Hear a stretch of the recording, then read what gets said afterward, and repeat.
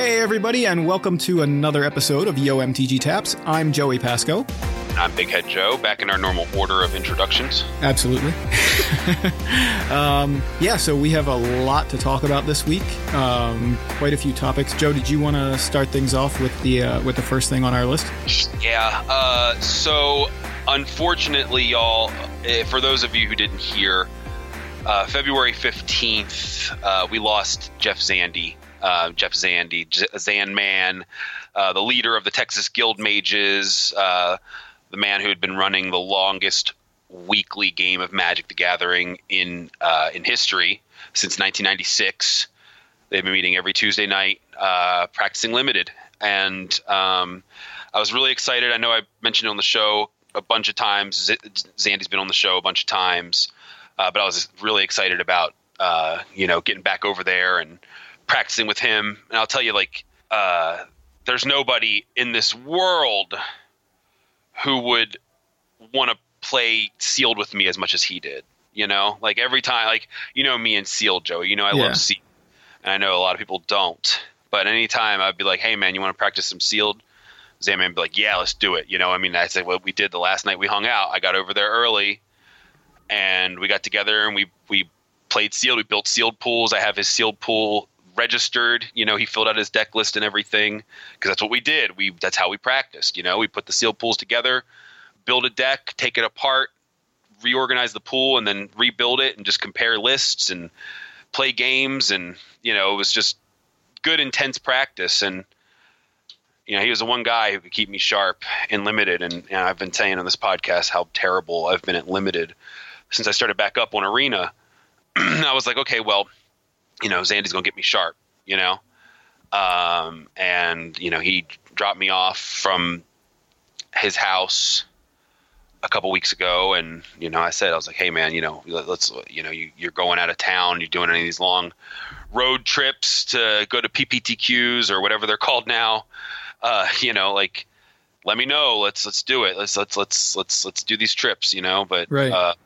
Unfortunately, he went and took a trip that he can only take himself, so I'm frankly devastated. I've barely even played Magic or looked at Magic in the last 2 weeks. But I've been following along for the most part.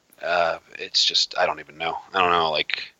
Yeah, it's a huge loss to Magic. I mean, I didn't know Jeff. You knew him very well, and you got to, hang out with him and learn from him and just have a lot of great experiences with him. And that's awesome. And it sucks that, Texas Magic and Magic as a whole has lost someone of this magnitude. And I don't think people realize how, just a big a part Jeff played in just the history of the game.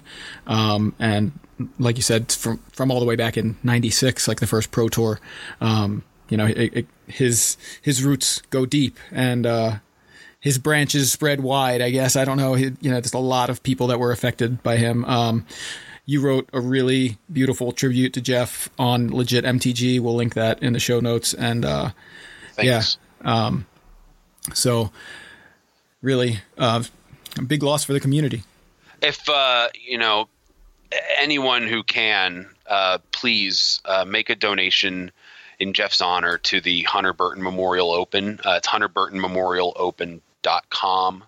It's an event that Jeff started. The first one was in 2014, and it's an event to spread awareness about suicide, because Hunter Burton committed suicide in 2013, I think. 2013, I think, yeah, in July of 2013.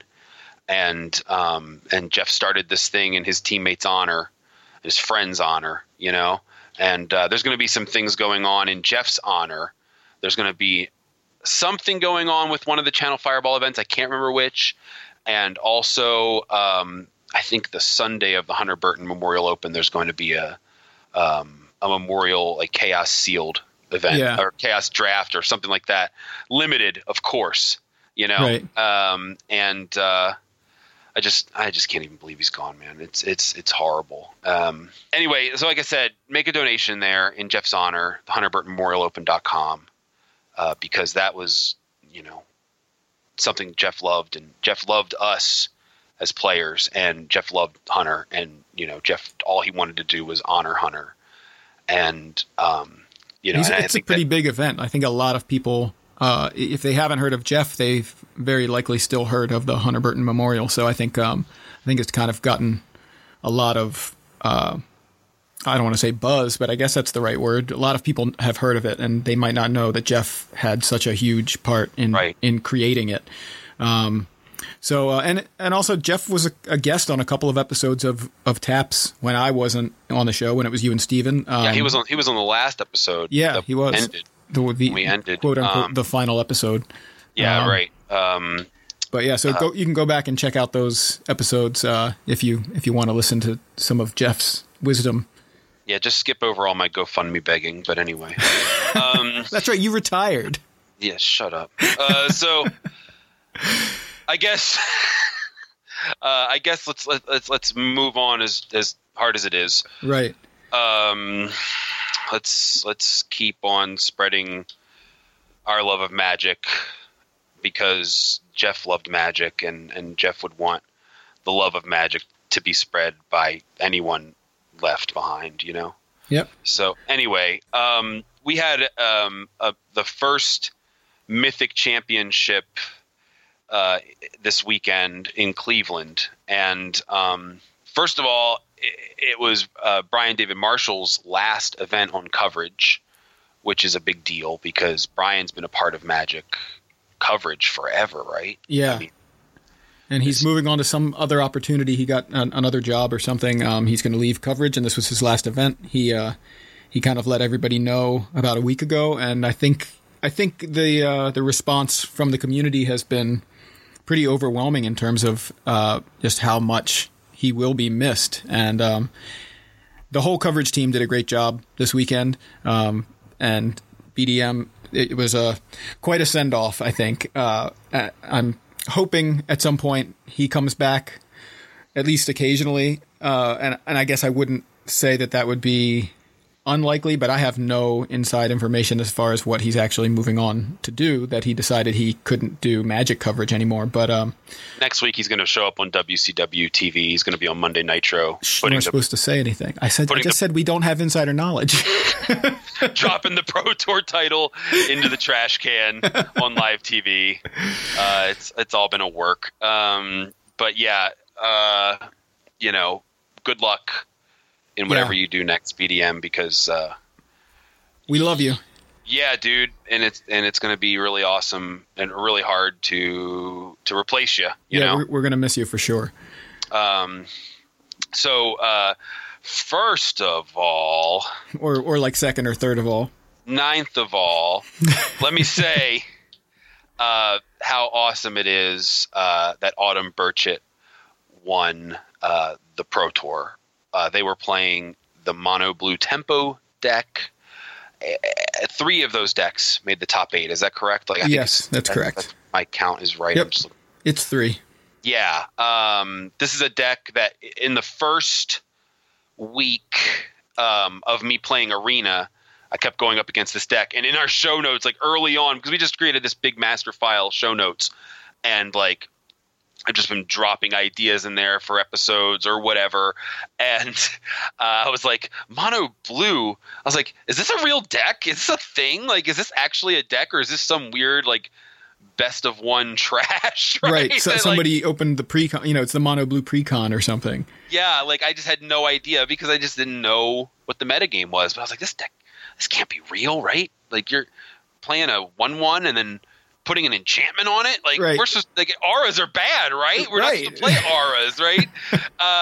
But obviously, with this deck taking 3 out of the top 8 spots on the first Mythic Championship, we all knew. I found out quickly it was a real deck, but this just shows this deck's rise to prominence, right? Because I don't think it's ever been represented in such big numbers in a top 8, right? You're right. So I think just the last couple weeks have been sort of the acknowledgement from the majority of competitive players that, okay, this is a good enough deck to play at events. Now it goes all the way back to Gabe Nassif playing it in a GP back in the summer, I think, pretty sure it was before Guilds of Ravnica was released. So, it's been a known part of the metagame for a while, but I don't know that anyone took it seriously until, maybe when Gabe Nassif was playing it, but maybe some people thought, it's Gabriel Nassif. He can kind of take any deck and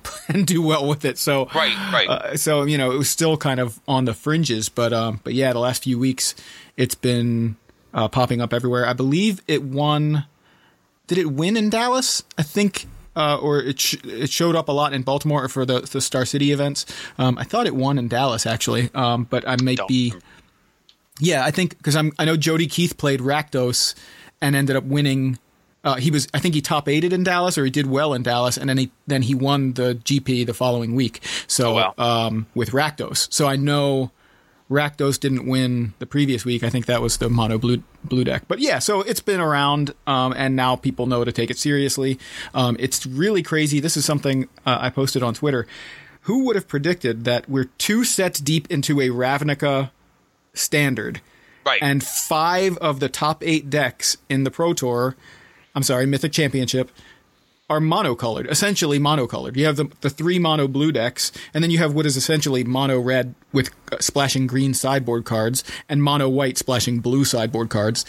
These are monocolored decks with like a sideboard splash. This is like the 3rd visit to Ravnica. Isn't this one called Ravnica City of Basic Lands? Yeah, that must be it. So this is this is that set. So maybe I shouldn't be so surprised. But look at this, like. Think about the decks I just mentioned. Mono blue, you have Tempest Djinn. Mono white, you have Benalish Marshall. Mono red, you have Goblin Chain Whirler. Look at the effect of those cards on standard.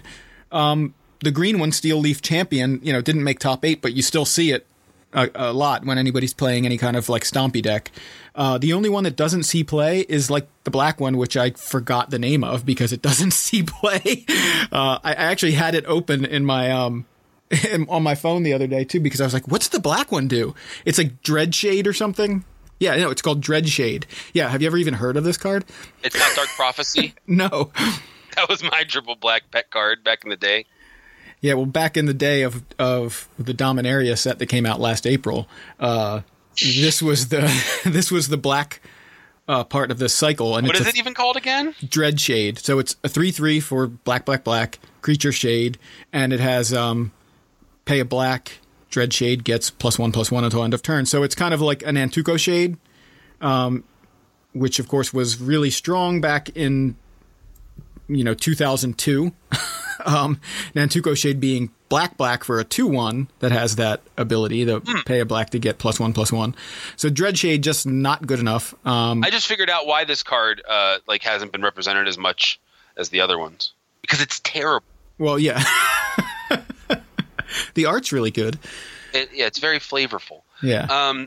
So don't call the episode that, because we already did that once. Okay, good call. So Autumn's win is amazing because not only is it their first Pro Tour win, but it's a monumental moment for representation in Magic. Absolutely. Because Autumn is the first transgender non-binary winner of a Pro Tour. And that's huge. It's a really awesome thing. I was so worried when I saw that Autumn was going to win, because we weren't a podcast. We weren't an active podcast when this whole Magic Gate and blah, blah, blah, blah thing happened. So I never really had a chance to address it. But I saw that from a distance and kind of got the impression, unfortunately, that the Magic community had gone to a really, really dark place. And the segment, turns out a small, loud segment of the community had, right? Mm-hmm. I think that Wizards has done a really great job of, first of all, they banned blah, blah, blah, blah for life. I'm not going to mention his name because he's absolutely not worth mentioning by name. Banned him for life for being garbage. Distance themselves immediately from any sort of solidarity with this garbage movement of garbage people. But, from a distance, and like I said, they're the loudest people, I really started to think like that the community had gone in a bad way. But one of the things I like to do on Twitter especially is I like to find things that would attract these garbage humans, such as a transgender person winning the Pro Tour, right? Mythic, whatever. And I like to go through and find those people and block them, because I don't need those people in my life. I don't need to look at if you have something so vile to say about anyone, then you're not even worth. You're not welcome in my conversation anymore. You're out of my internet. You're gone. Simple as that. I do it all the time. And so I was very pleased that I did not find very much. Actually, I honestly didn't see any negativity. It was universal acclaim for Autumn. And I was so happy for them, because that's just great. Like I'm happy to see that whatever garbage was there, I either successfully blocked already, or it just knows that they're not welcome in our community and they are not being vocal anymore. They've gone back underground where they belong, whatever. But I did, and I've been saying this to Joey since the start of this podcast, when we started this podcast back up, that I kind of wanted to address something, and I wanted him to get his hand on the edit button here, because we are a clean show. And it really starts with a quote from Kurt Cobain, because the 20th was would have been Kurt Cobain's 52nd birthday, and on his birthday, this quote came back up on Twitter, and I just wanted to quote it in full. The language is a little dated, as a quote from the 90s, but I wanted to echo the sentiment of this quote, which is very clear. And I just wanted to make sure. Look, I just want to make sure that we are clearly on the right side of this whole thing. This is the quote from Kurt. Okay, if any of you in any way hate homosexuals, people of a different color, or women, please do this one favor for us. Leave us the alone. Don't come to our shows and don't buy our records. And I'll expand that quote to say, don't listen to our podcast. Don't interact with us on Twitter. You're not welcome in the conversation anymore. And it's your fault for being terrible people. This whole, the thing lately, that was a very brief blip. This person trying to latch on to hatred online. I think they quickly got embarrassed out of our community and they got banned for life. So good. But there's this whole Comicsgate thing that's going on right now. I don't know if you're very familiar with that. I know you're not super involved, but I'm sure you've at least seen some of the stuff I've retweeted about that over time. But Comicsgate is just a thing that's just trying to it's just a harassment campaign. It's a hatred campaign. Hating on people of color, hating on the LGBT community, just hating on everyone that isn't white, straight, male, essentially. And if you're someone who follows that campaign, turn this podcast off. Right now, I don't even want you to ever listen to us again. We don't need your downloads. We don't need your money. We don't need your support. We don't need your likes. We don't need you. Go away. That's all I have to say. That's that's basically all I have to say about it. I want to move on. But I'm very happy for Autumn. We are all Knights of Autumn now, and we are in your humble service. So, congratulations to Autumn. The play was masterful. I was able to watch a lot more coverage this weekend than I had in the past, and it was just incredible to watch Autumn pilot this deck. And I think it's probably the hardest deck to pilot in Standard. And it's just a clinic on how to pilot mono blue. So yeah, congratulations. And we're just, I think, like you said, it's a big moment for Magic. It really is. Now, some stuff about the event itself. I did not get to watch hardly any coverage at all. But But you watched a lot of the coverage, which is awesome. And I know you were talking about one card in particular that you were kind of excited to see. Yeah, so one of the top 8 decks was Esper. And, Esper's kind of been one of the top few decks over the course of the Ravnica Allegiance metagame. And but one card that popped up in Esper sideboards is Kaya Orzhov Usurper, which most people that kind of had dismissed the 3-mana Planeswalkers, or really all of the Planeswalkers from Ravnica Allegiance have kind of seen very little to no play. But that was a card that we just didn't expect to see. Shows up in the sideboards. It does great against these decks with so many 1-drops like Mono Blue. It just so happened that I played against it on Arena last week, and I was so excited when this happened. I'm texting Joe. I'm like, oh my gosh, I just lost to Kaya. And it was like the coolest thing to have happen playing Standard. I totally dismissed it. It was an Esper mirror. They've got Teferi, and I'm prioritizing dealing with Teferi. So I'm like, I've got my Vraska's Contempt hitting Teferi. I've got my Teferi tucking their Teferi, things like that. Completely ignoring Kaya, kind of seeing like, okay, great, they can -5 and drain me for however many cards they exiled. It's going to take forever for them to exile 20 cards. Yeah, they exiled 11 cards and then -5 twice and just killed me and I totally didn't see it coming. They did it the one turn and I'm like, all right, fine. I'm at like 11 because I'd gained a little bit of life off of Vraska's Contempt or Absorb or whatever. And so I'm like, great, I'm at 11, whatever. And I take my turn and I pass back and they activate it and I'm like, oh, wait, they had enough loyalty to do that twice. So I know it's not, it's not exile those cards. It deals that damage. They stick around and you can do it again. Yeah, exactly. It's like you lose life equal to, or they drain you for the number of cards you have in exile. So that counts when they Vraska's Contempt your Teferi. Yep. Well, that's another damage too. So they didn't. It's not just from Kaya. Exactly. It's just whatever cards you have in exile. Syncopate. Right. Devious Cover Up, all kinds of ways that you can exile things. And I just think, that ability is stronger than I realized. And it's especially strong when you pay no attention to it. So yeah. I don't want to be like all, excited about Kaya in the sense that like, wow, this card is awesome. I'm going to play 4 of it and, anything like that. But because I think as long as you're aware of it, now that that's happened to me, I'm not letting that happen again if I can help it. But it was really amusing to see, to have that happen. And it was cool to see it actually showing up in the Pro Tour as well. I kind of expected, I saw it on Arena. I thought it was just somebody who was trying this card. And I was like, that was cool. Didn't expect to see it at the Pro Tour, but it showed up in multiple Esper sideboards. Can I say also, while we're talking about Esper makes me hate Magic. Yeah, you have that in the show notes, and I'm like, but Joey, like Esper is in your lifeblood. Yeah, so you'd think that Esper.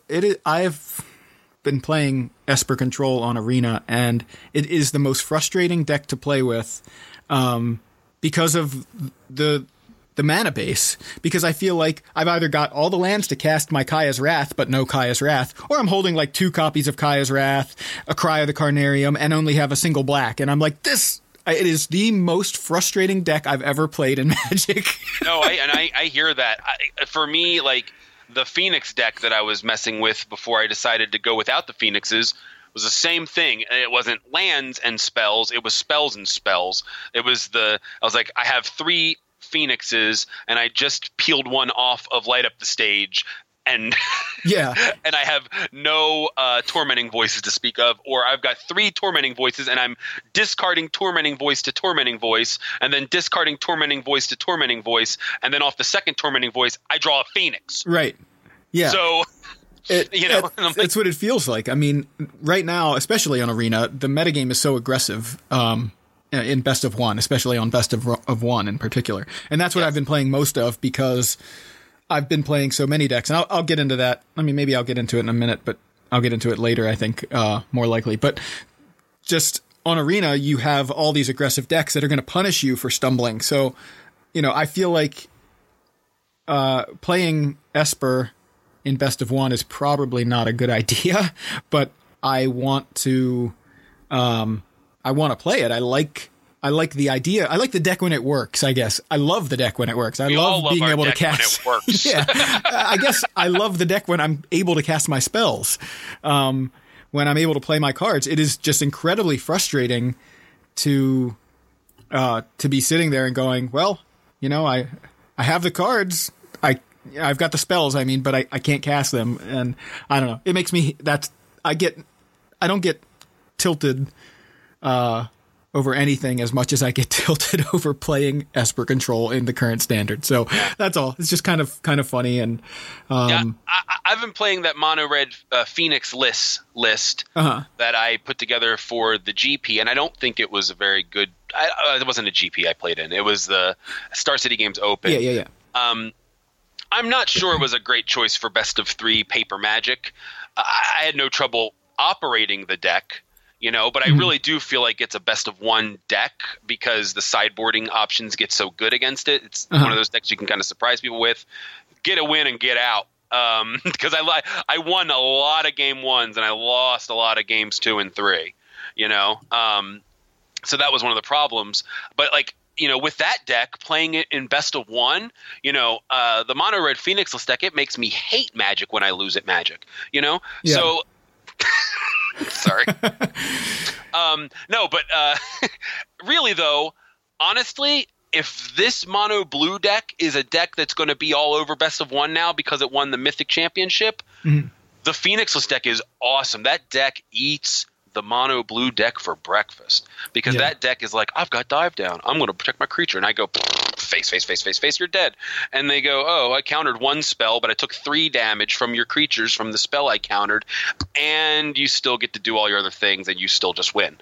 Mono white is also really, really good because that's the deck I've had the most success with on Arena, is mono white. And yeah, you're just like drop a whole bunch of 1-drops, and they're like, here's this 1-1-drop, and here's a Curious Obsession. I'm like, sure, great, whatever. The list that Steven's playing is so cool, and that's the deck that I've actually specifically Steven's list. He shared it on Twitter last week, and I tried it out, and that's the list I've stuck with, for the last week, and that's what I've had the most success with. It cuts History of Benalia to really max out on 1-drops and Unbreakable Formation, and it's really, I'm loving it. In best of 1, it's not right for best of 3, but in best of 1, it's really performing really well for me. Do not sue us, please. I am loving it, though. Why don't we go ahead, because we are kind of on the topic of Arena. I have this kind of how Arena has kind of changed Magic for me. And yes, I not to give more kudos to Arena. We complain about Arena a lot too, so I guess I shouldn't really say it like that. There's a lot of good that Arena has brought to the game, and I think a lot of people are aware of it. But it's completely changed the way I play Magic now. I mean, I pretty much only play Arena. I'm playing now more than I ever have in my life. I'm trying more decks than I've ever had in my life, and that's a good thing and a bad thing, because I used to really be able to zero in on one kind of archetype and say, okay, yeah, like I like the control decks. I'm going to build Esper and blue-white, and those are, I don't need to worry about getting the Arclight Phoenixes or, the Goblin Chain Whirlers or the Benedict Marshals. I don't need to worry about getting these other rares and mythics. I can focus on just these ones that I'm going to play. But Arena has made it was pretty genius, the fact that they give you, they make you build your collection whether you want to or not, meaning, you right. Open these packs and you can't get rid of the cards. So it's like, well, wait a second, I've opened all these packs while I've been playing these other decks. Well, now I have, I have 3 Hydroid Krasis that I just opened in packs, and I have a Jade Light Ranger, and, I can easily get all the commons and uncommons, and you start looking and going, well, I'm really not that far off from having a Sultai deck, and I'm going to play Sultai. And so you start, playing with that deck, and it's happening for like every deck. What's the 5/4 for 3 green? What's that called? Steel Leaf Champion. Steel Leaf Champion. Yeah, I opened one of those in a Dominaria pack the other day. I was like, ooh, I got another one of those, and I was like, cool, I'm getting closer to building that mono green deck. You know what I mean? Like, yeah, and like, I would not like, and I think a lot of times for me, for constructed Magic in paper, collecting the cards is a big reason why I won't play certain decks, because I don't want to build every deck because it's expensive for one, cards rotate for two, and you don't even know if you're going to like that deck, you know? Right. And so like when you're paying real money at a time to get singles for a deck, and then you get the deck and you're like, I didn't like it that much. You're like, oh, I cannot believe I spent that much money. Well, I can sell these cards back for half, you know? Or try to trade them away, things like that. And it feels like you've lost money.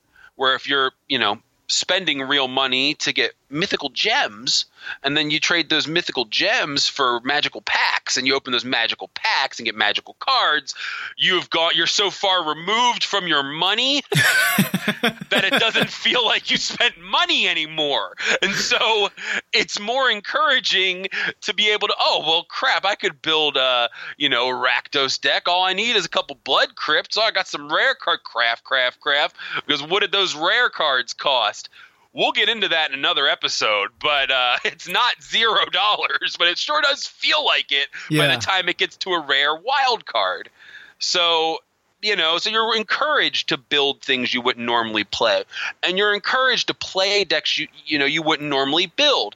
And then if you do well with a deck you wouldn't normally play, then you might change your entire deck deck selection philosophy. You know, you might start to look at things from the control player's side. You might go, man, you know, like I didn't like playing control, or I didn't like playing against control, but I also was never going to build it because of that mana base. But I wound up with that mana base just from opening packs. Right. And now I've got these cards. Well, let me try slapping a control deck together. You go, oh, wow, you know, control kind of fits my style. And you're like, okay, maybe I'll slip into this. You know, I haven't gotten there yet with building control at least, but it is like literally at the forefront of my mind in terms of what I want to do on Arena in the near future, is to start building decks that I wouldn't normally build in paper because I have the resources to do so. Yeah, I mean, and that's really what it comes down to, is this idea of making us keep all of the cards in our collection and not be allowed to dust them, or whatever the term is that you want to use, where you have these cards and that's it, you have them. I mean, so you're kind of incentivized to use them. I know I took a photo of all the decks I have built and I sent it to you. So here it is. So just to run down a quick list, I have bad Sultai, and it's bad because I don't have the full mana base. I've opened so many packs of Ravnica Allegiance and have yet to open a breeding pool. I don't understand how that's even possible, but we got like bad Sultai, mono blue tempo, Rakdos Judith, Gruul mid-range, mono white best of one, white weenie, which is of course best of three, Esper control, mono red frenzy, Rakdos Theater, Bant Flash, Jeskai control, so yeah, Azorius control, Cinder red. So I'm like building different versions of some of these decks. I've got like multiple mono red decks that have like a couple cards that are different. Like one plays Flames of Keld, another one plays Risk Factor, another one plays Cinder Vines and splashes green. Things like that. So like I'm playing all these different versions of essentially the same deck. It really just gives you a way to test out all these different decks because you just have most of the cards. And I just think that's kind of awesome. The other thing that it did for me is it actually, watching coverage, I've always rooted for certain players and certain decks. And a lot of times I would root for the deck above the player. And I've mentioned this in past podcasts. It can be a player I like, but if they're playing a deck I don't really like and their opponent is playing, a control deck, I'm rooting against the player I like because I'd rather see the deck that I like win. Right. And strangely, I guess because of this experience on Arena, I felt like every match I was watching with interest because I'm like, I've played both of these decks. Like I want to watch both of them, and I'm not even really rooting for one or the other. And that was how I felt. You see this top 8 and it's amazing. And I'm like, pretty much like, I don't care who wins. I like all of these players. I like all of these decks. Well, kind of. I actually really dislike mono blue and I have not figured out why. Playing against it and with it. But other than that, I I really felt like it's still a great deck to watch, and I still do play it. I think I just play it wrong, so I don't like playing it myself. I'm gonna say that because despite our philosophy of make 'em have it, especially with Autumn's list, they look like they always had it. Yeah. 4 dive down, 3 spell pierce, 2 essence capture, 1 main deck negate, and the full set of wizards retorts. Yeah. You know, like that's a lot of having it.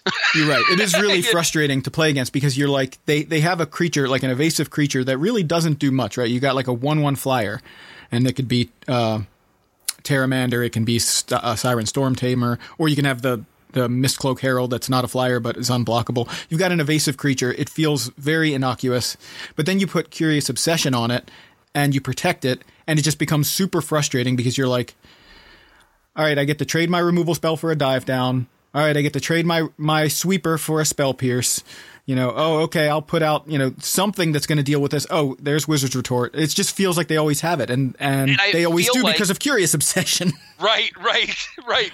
And I feel like the frustration is in the fact that the deck is essentially doing what we've been told we should never do, which is play creatures with auras. You know, like, and because I'm like, oh, it's just a 1/1 with a stupid aura on it. I can totally kill that. I should be able to kill that. I deserve to kill that. No, you don't, because they have a plan beyond just put the enchantment on the creature. You know, they've got a backup plan.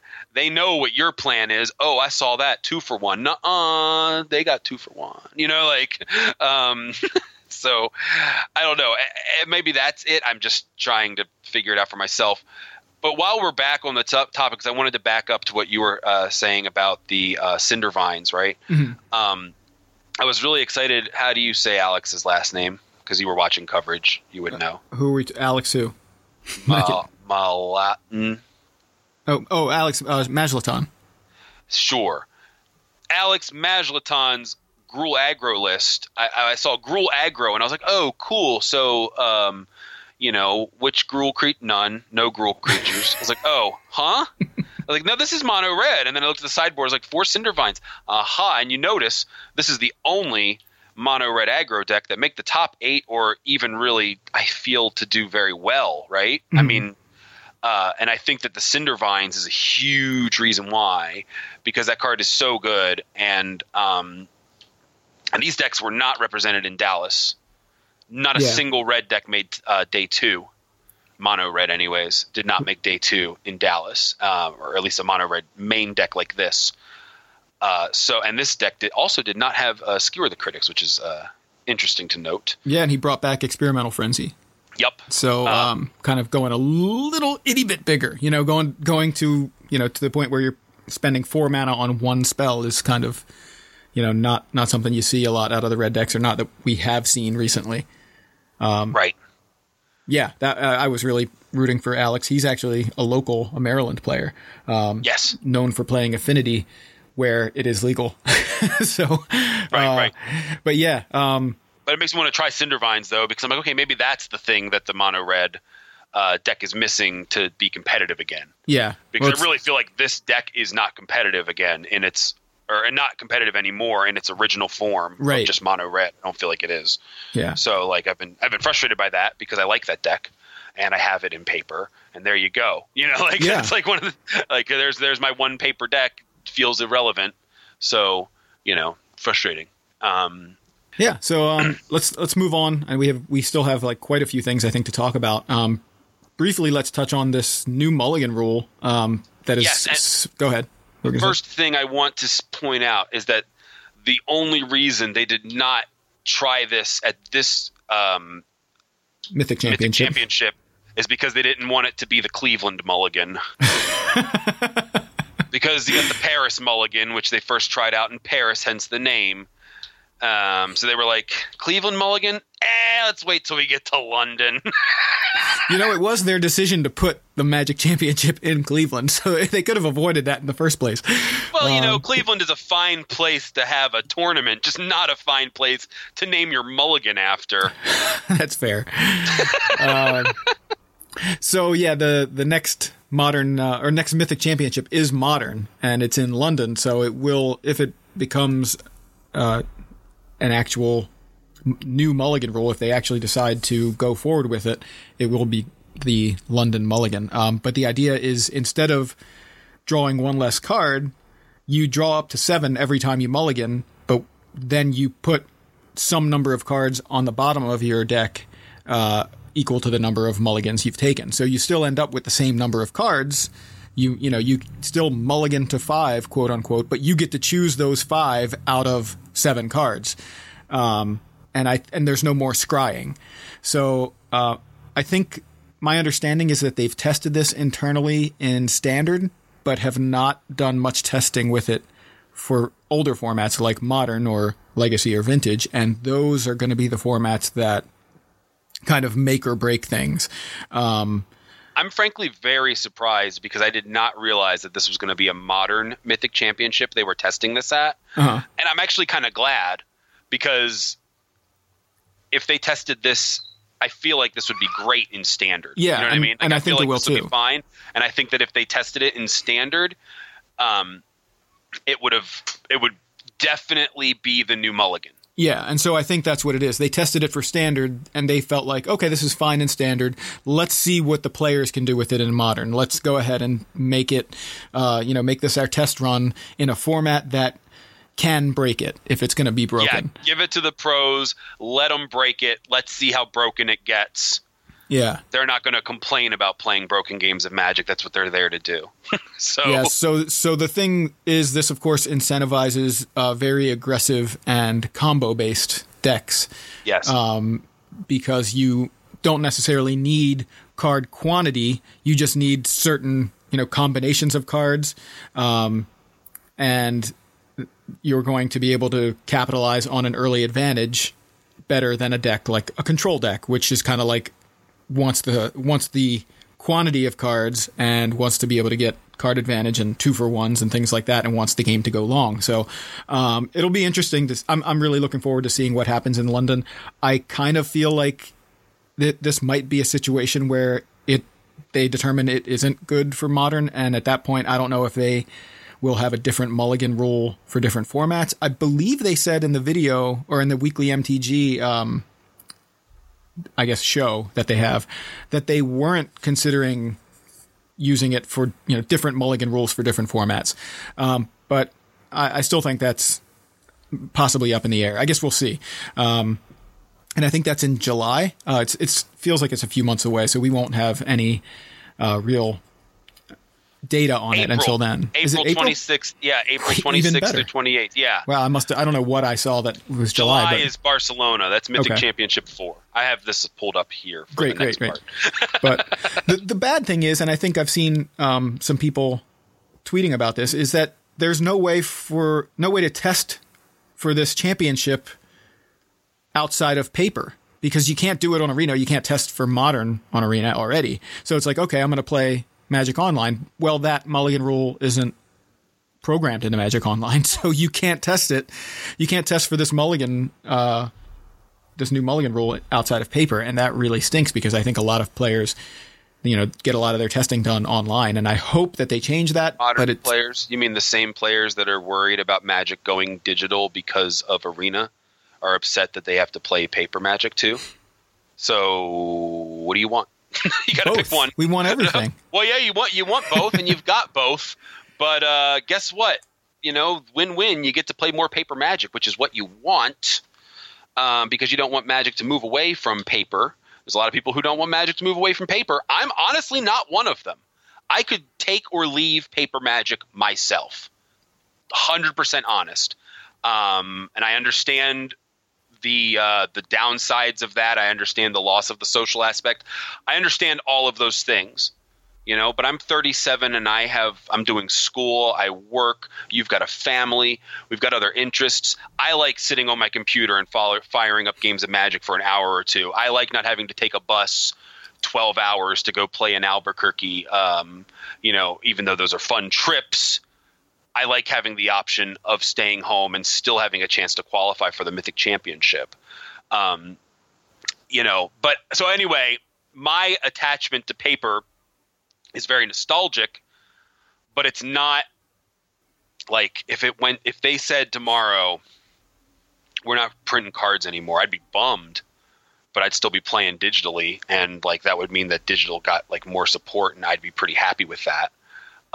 With the extra support to digital, that's a whole other rabbit hole that we don't need to go down right now. But yeah, and frankly, I haven't even thought deeply. I haven't thought about this at all because I just don't think paper Magic is going anywhere. So it's not even something at all. But there's a lot of people who feel like some of these steps are baby steps towards the big step. You know, right? These are acclimating us to the eventual demise of paper Magic, which some people do think that, but some people do think the sky is falling every single time that little Wizards logo comes up on daily MTG, you know? So, and it's not. The sky is not falling. Everything's fine. So we are told and must believe. Well, see, that's the thing. Like this is what they're doing in London. They're going to let the sky fall a little bit, but if they have to put it back up, they'll put it back up. Yeah. Speaking of the sky falling, just because why not? One of the things they did make a response, like an official announcement about the coverage changes, and we briefly discussed this last episode. As many people know, Wizards has kind of dropped coverage for Grand Prix. In a video released that we're going to link, and we're going to talk about in a minute, they mentioned that they're going to work with Channel Fireball to cover select Grand Prix. And of course, they'll have all the Mythic Championships covered. But otherwise, there are more ways to watch now than ever, and you can just load up Twitch and watch random people stream if you want to watch Magic coverage. I mean, that's essentially what they're saying. I feel like a little bit irritated at the way that they did that. This kind of the coverage of premium Grand Prix. That's such a dumb joke. I'm sorry. Select premium. Yeah. Anyway, Star City joke. Sorry. No, but the premium Grand Prix are behind a paywall. So that's the thing is, I feel like, fine. If you want to watch Magic, you can just load up Twitch. You're right. Fine. I can do that. Go do that. And the NFL can say, oh, if you want to watch football, just go load up Twitch and watch people play Madden. I mean, sure, we're just going to cover select regular season games and then the playoffs. You know, like, are you serious? Like, I don't want to watch. I mean, I love a lot of different streamers. There are a lot of players streaming. Right. There are a lot of people that stream that I have no idea who they are, but if they're the only one streaming at the time that I find, you know, and it looks interesting, I'll watch it. But that's not the same thing. It's not the same thing as tuning into a streamer once in a while, because otherwise, how would I get viewers?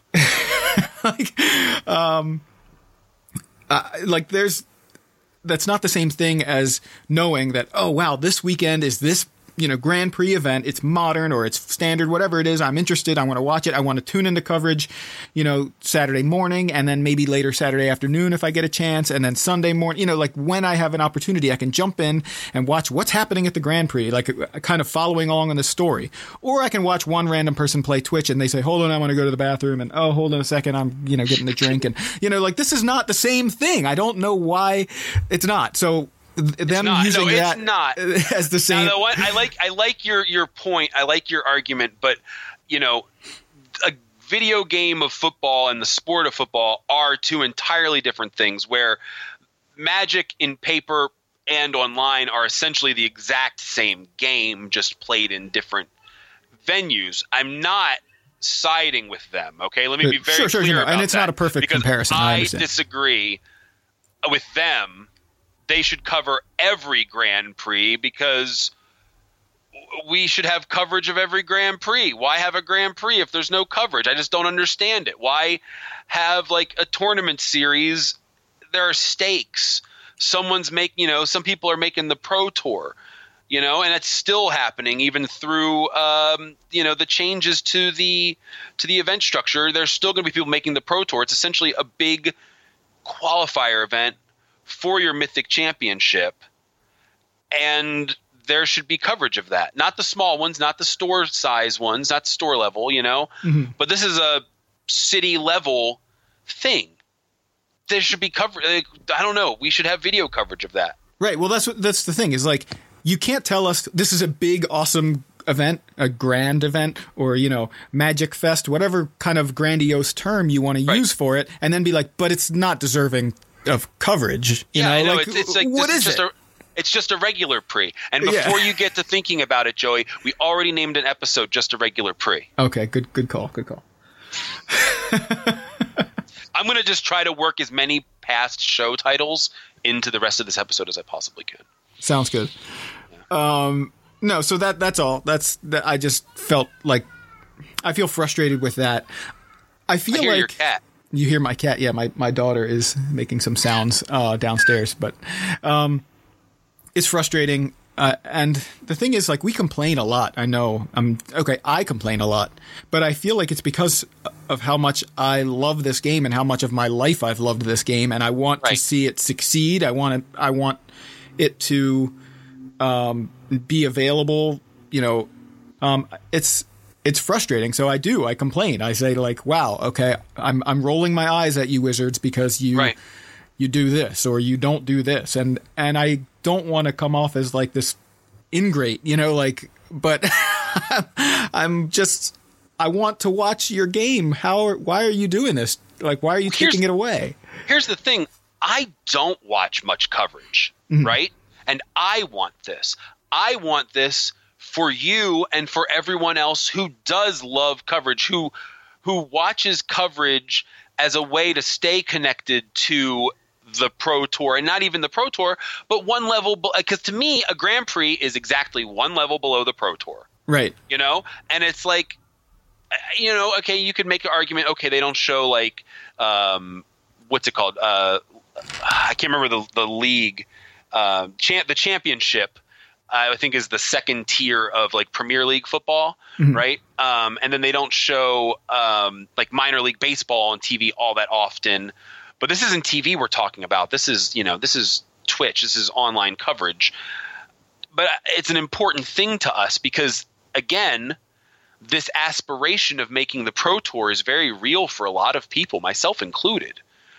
And to see someone achieve that dream, especially someone who might not be qualified previously, shows us as players that we could do it too.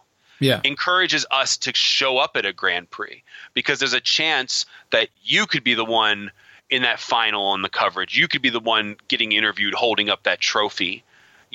Like that is a big connection for a lot of people. That's the reason why a lot of people even bother, is because of that aspiration and showing that aspiration become real for a player who maybe, has never played on the Pro Tour before is huge to keeping someone involved and keeping someone interested in that chase. And that was my biggest complaint all the way back to episode 1, was that this whole challenger distinction made it feel like you are an outsider.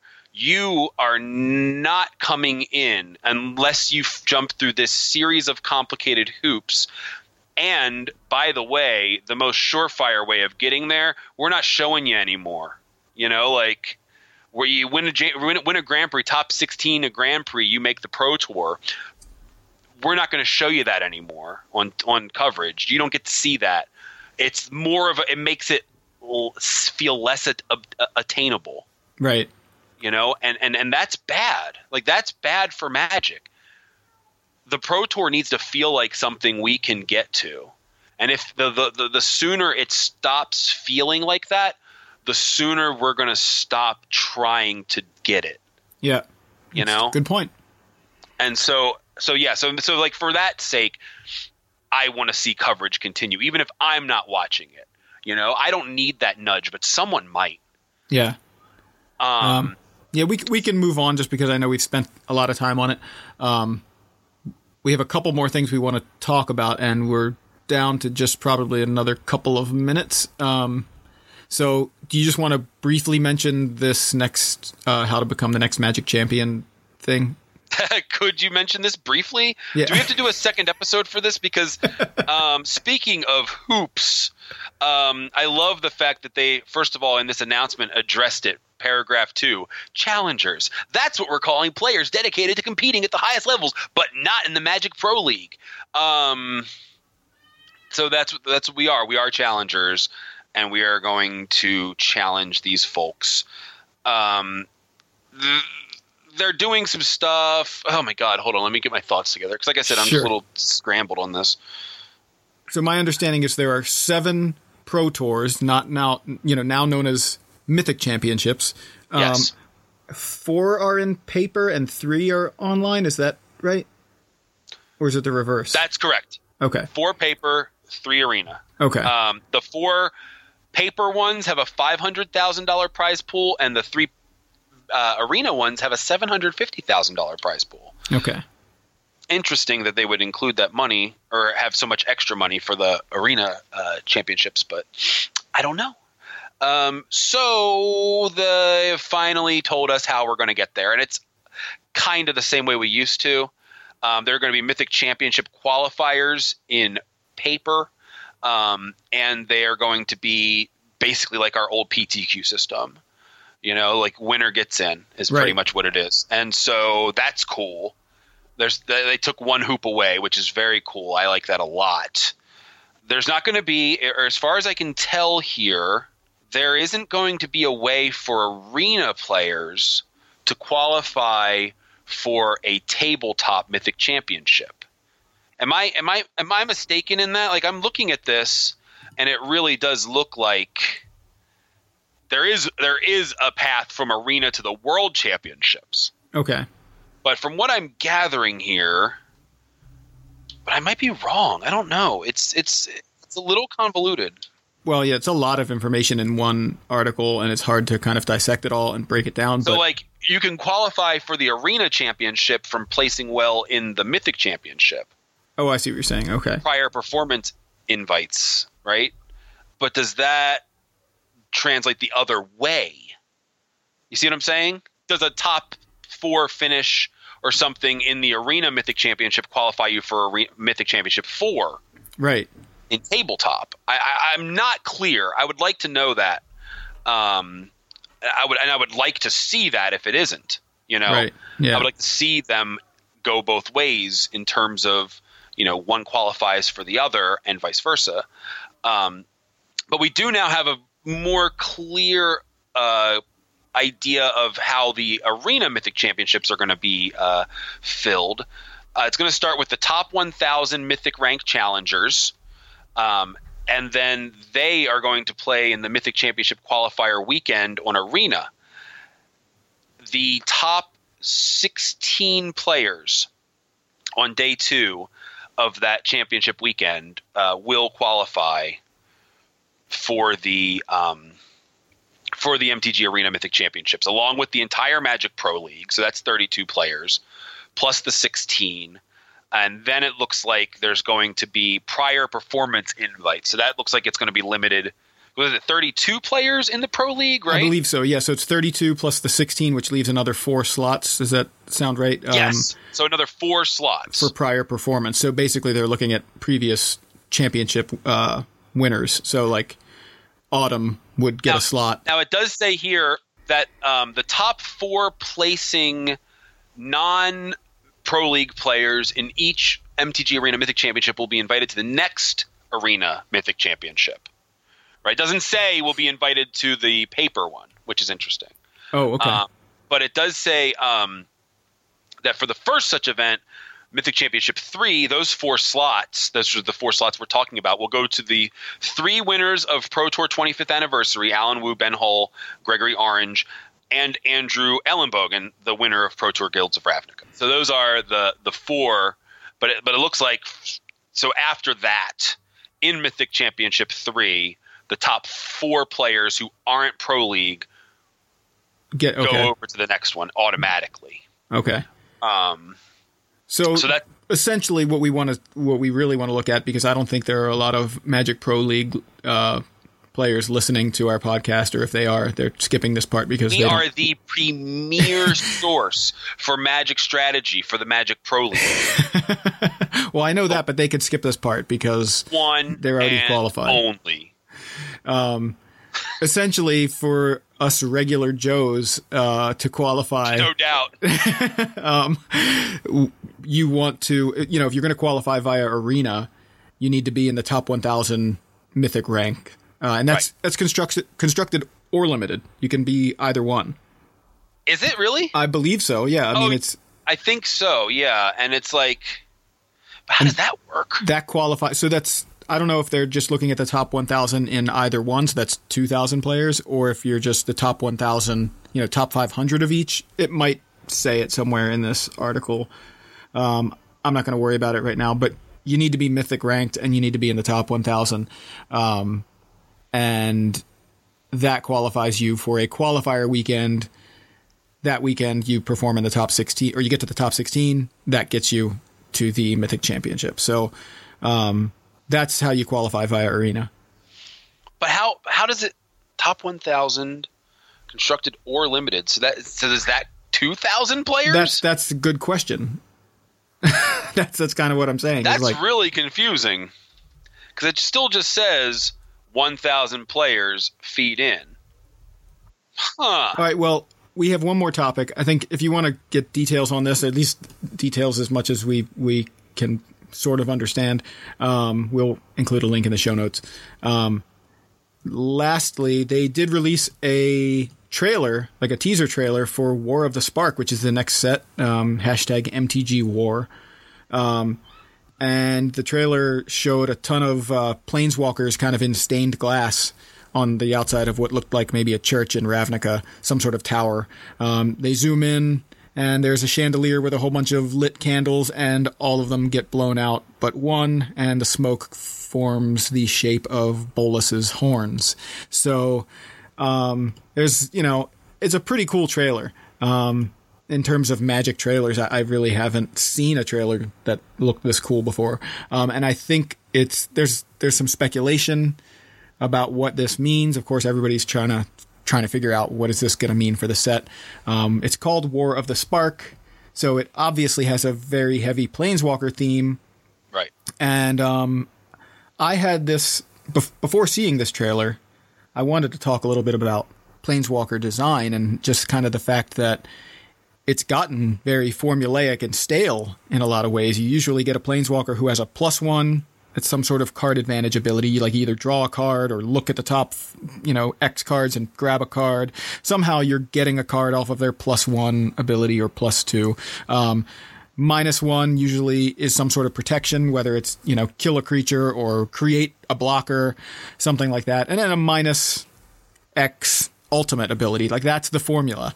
And it's kind of gotten stale. I mean, we've had Planeswalkers now for almost 12 years. 2007, Lorwyn was the first set. So, it's going on 12 years of Planeswalker design, and there have been some unique ones, of course, but it's sort of boiled down to this formula that's gotten a little bit boring. And I think Wizards realizes this. They're trying to branch out. You have these Planeswalkers like Kaya and Domri in the latest set that are sort of showing that they can be a little more niche in their design, and maybe that only earns them an appearance in the sideboard of a deck, and not really a build around me kind of card. And maybe that's what they want for Planeswalkers, but I suspect that Wizards wants to do something else with Planeswalkers, and my feeling is that Wizards may either do away with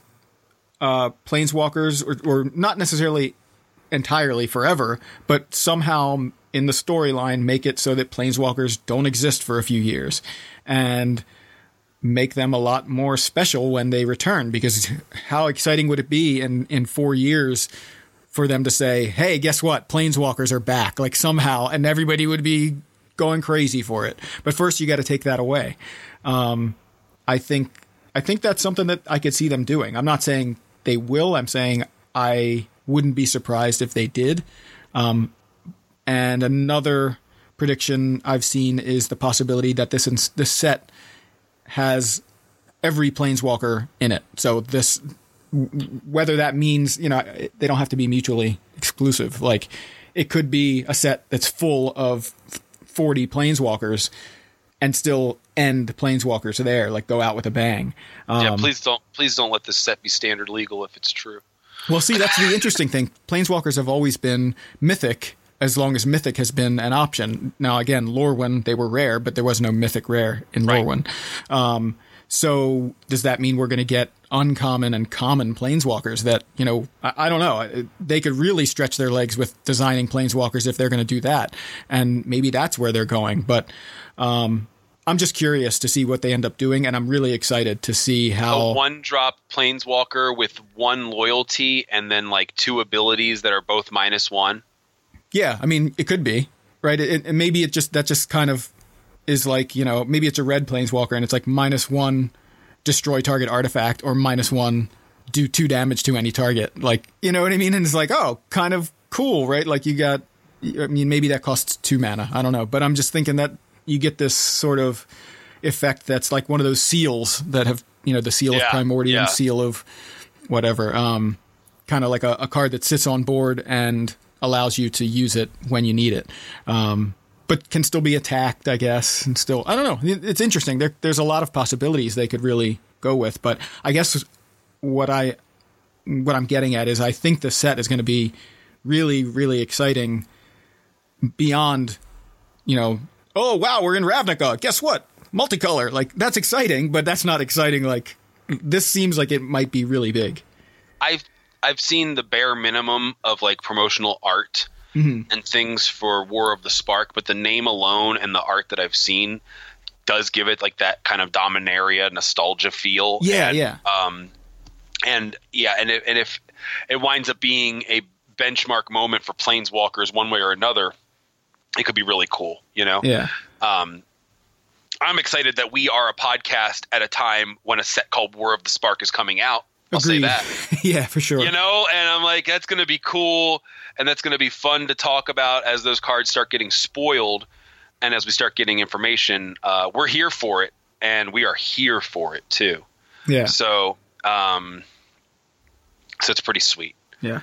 So I guess let's wrap it up. If you want to hear our opinion on the Nexus banning on Arena in Best of One, you'll have to check out our latest little thing on our feed, which is kind of an idea that Joe had, and we are going to try out.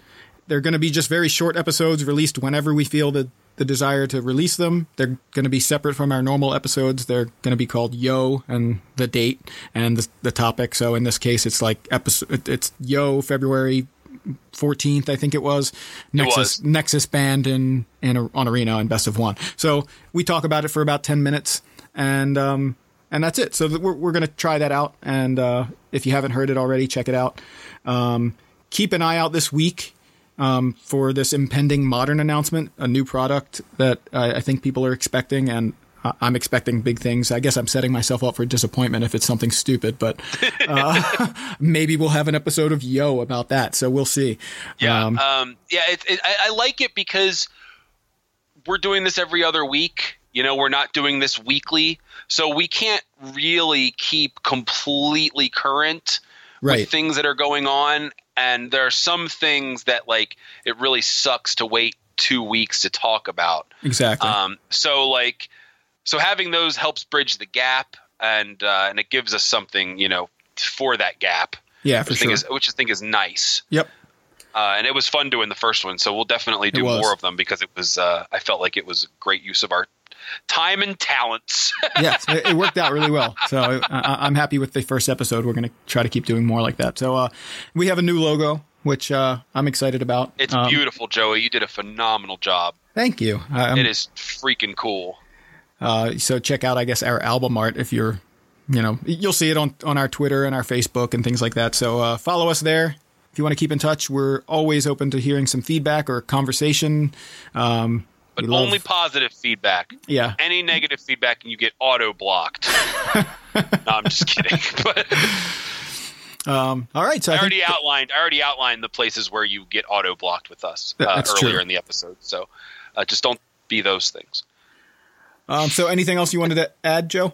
Yeah, I want to interrupt you again before you try to sign off. Okay. No, I'm kidding. I'm not. No, you did it. I just did. It was. Very good. All right. Until next time, we're YMTG Taps. Make them have it. We are